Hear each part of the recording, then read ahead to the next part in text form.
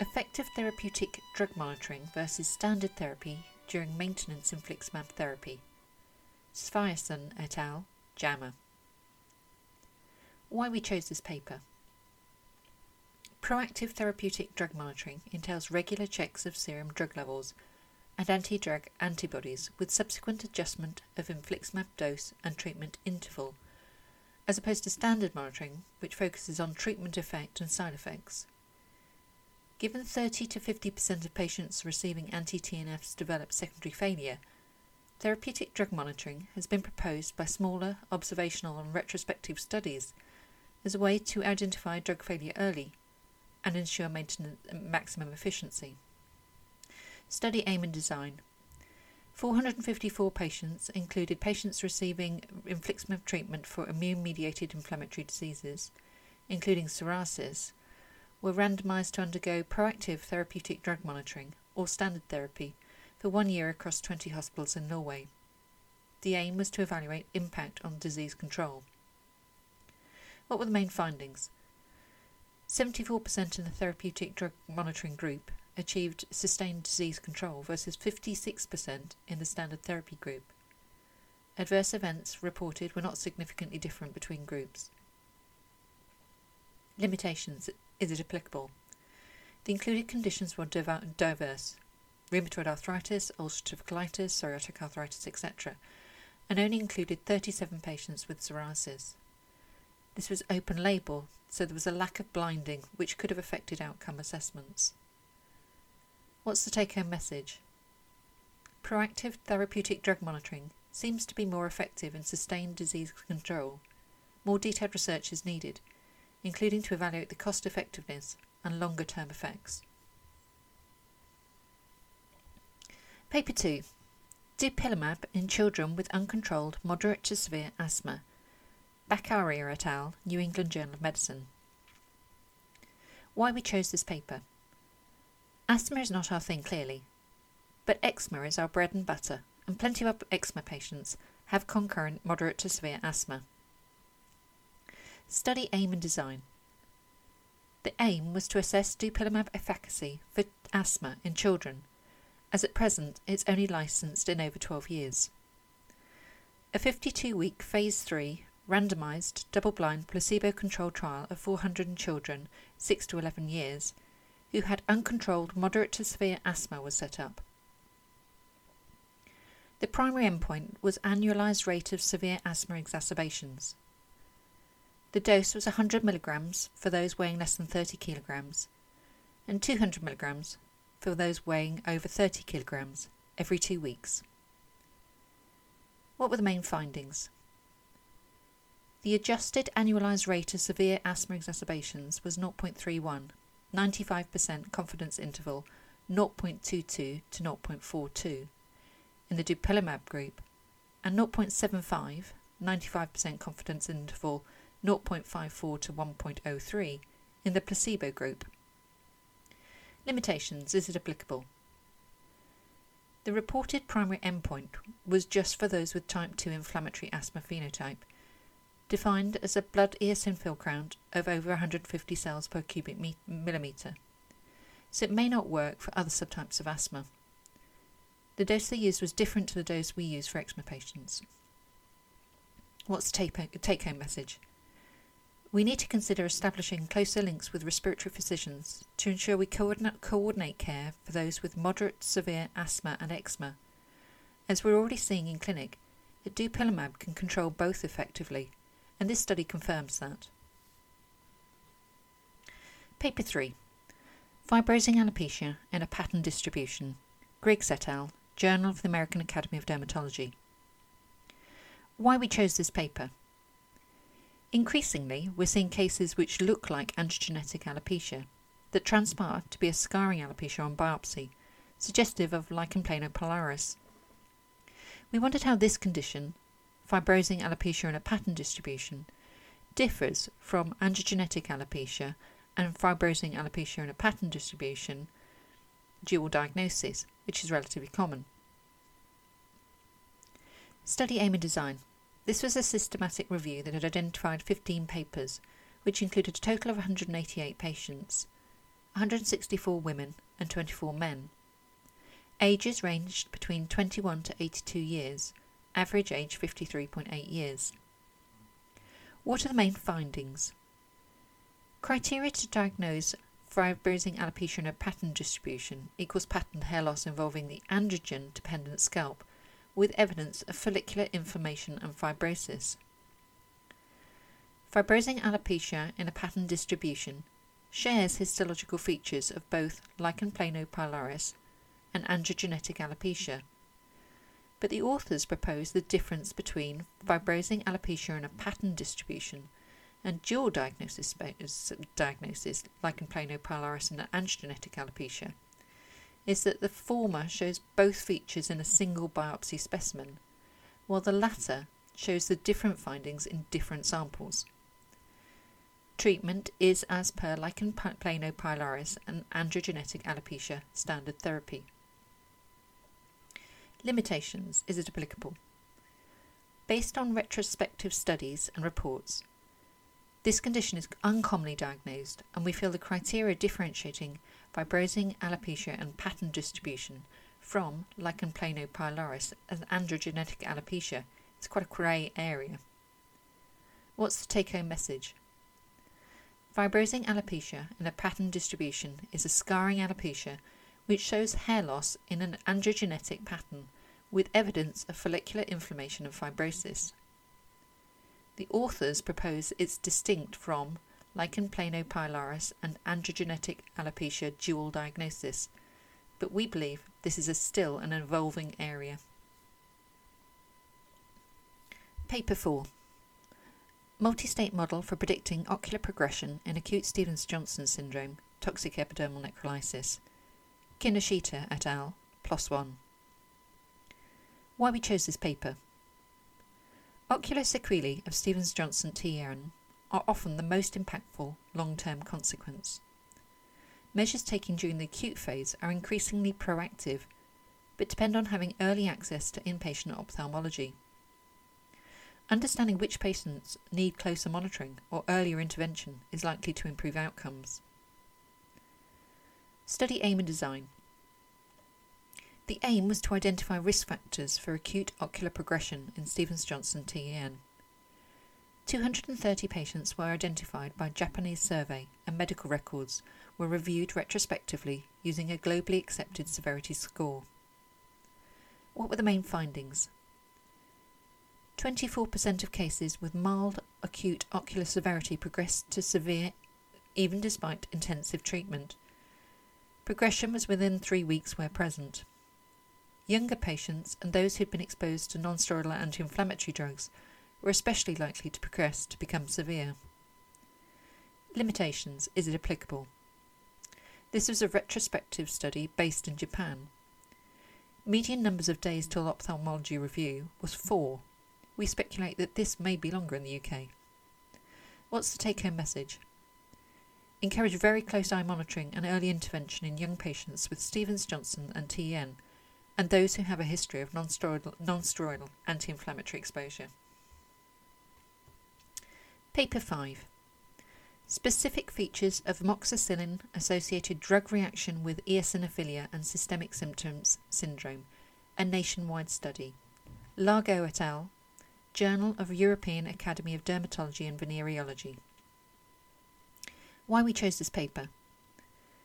DRESS is related to host response to drugs and/or reactivation of herpes viruses in predisposed individuals. Amoxicillin is a common cause and can induce herpes replication in vitro. If we can identify specific features aligned to certain drug triggers, it will help determine which drug to stop early. Study aim and design. The aim was to characterise the onset pattern of DRESS caused by amoxicillin. 146 cases were identified from the French drug reaction database and notes reviewed retrospectively. What were the main findings? In 62 cases where amoxicillin was the clear culprit, the median time to onset was only 5 days. Amongst the group where amoxicillin was a possible culprit, the latency was 18 days. They also identified 40 patients where amoxicillin was felt to flare DRESS triggered by another agent. Limitations as it applicable. This is a retrospective study and based on documentation only. The potential drug cause is only based on clinical judgment. What's the take-home message? Many clinicians would dismiss a potential drug cause of DRESS with a latency less than 2 weeks, but it seems that amoxicillin induces DRESS much more quickly. Amoxicillin may also exacerbate DRESS from another drug, e.g. when prescribed to treat symptoms in the prodrome phase such as pharyngitis. Paper 6. Phase 3 trials of tapinarof cream for plaque psoriasis. This is a topical aryl hydrocarbon receptor modulating agent, works on IL-17. In 2 Phase 3 randomised controlled trials, the primary endpoint of Physician Global Assessment score of 0, clear, or 1, almost clear, and a decrease from baseline of at least 2 points at week 12 was found in 35.4% of the patients in the tapinarof group and in 6% of those in the vehicle group, and in 40.2% and 6.3% respectively in Trial 2. Paper 7. Trial of spesolimab for generalised pustular psoriasis. Bacalez, New England Journal of Medicine. Spesolimab is a humanised anti-interleukin 36 receptor monoclonal antibody. In a Phase 2 randomised trial involving 53 patients with generalised pustular psoriasis, spesolimab resulted in a higher incidence of lesion clearance at 1 week than placebo, but was associated with infections and systemic drug reactions. A noteworthy case. Paper 8. Deficiency of adenosine deaminase 2. Updates on the phenotype, genetics, pathogenesis and treatment. Mates et al., Journal of Clinical Immunology. What is it? Deficiency of adenosine deaminase 2 is the first molecularly described monogenic vasculitis syndrome. It is an autosomal recessive disease resulting from loss-of-function mutations in ADA2. When should I think about it? In a 2018 review, 161 patients were reported in the literature and summarised. Onset is usually in childhood, however, adult onset has also been described. Vasculopathy of small and medium-sized arteries is the major clinical feature. Skin and central nervous system involvement are commonly involved, but other organs can also be involved. Approximately half will have fever with increased inflammatory markers. Cutaneous manifestations are the most common feature of DDA2 and are found in greater than 75% of patients. Usually this is a livedo or polyarteritis nodosa-like changes. Skin biopsy of livedoid changes show a predominant interstitial neutrophil and macrophage infiltration with paravascular lymphocytes, but without overt vasculitis. Of all reported patients, 50% have experienced one or more neurological events, usually a stroke. Mortality is significant at 8%. Hypogammaglobulinemia is seen in a subset of patients. In summary, consider this disease in a young person with polyarteritis nodosa-like changes, especially if there's neurological involvement and no overt vasculitis on skin biopsy. How do we diagnose it? Genetic testing with low or undetectable ADA2 catalytic activity in plasma or serum. Ad libitum, Paper 9. Amazon Care has launched in the United States. We speculate that a UK launch is not too far away. Rourke, New England Journal of Medicine. What can Amazon not do? This is a question that we're increasingly struggling to find an answer to. The launch of Amazon Care in the United States is something that we should take note of. The service is a combination of telemedicine and in-home care. Its basis is a smartphone-based app that uses a chatbot and then allows a text or video interaction with a nurse, and if needed, a doctor. There's also the option of a home-based diagnostic assessment performed by a nurse with prescriptions delivered in less than 2 hours if the patients choose to use the Amazon's pharmacy. With services already stretched in the UK and the COVID pandemic providing a tipping point, the market is clearly ripe for a UK launch of Amazon Care. Article author Elizabeth Rourke voices our concerns that the medical care of people is not simply as easy as chatbots and formulaic medicine. Human beings, at the end of the day, need human doctors, she summarises.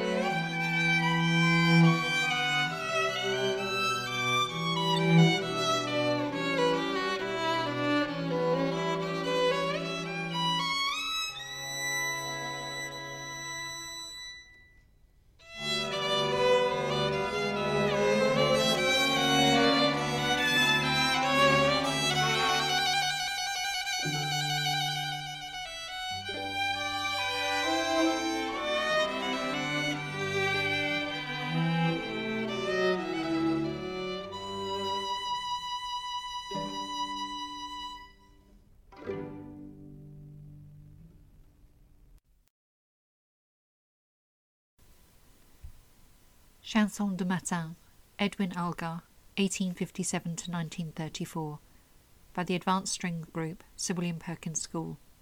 Isla Galpin, first violin, Hyan Lee, second violin, Miss Townsend, viola, Amelia Christian, cello.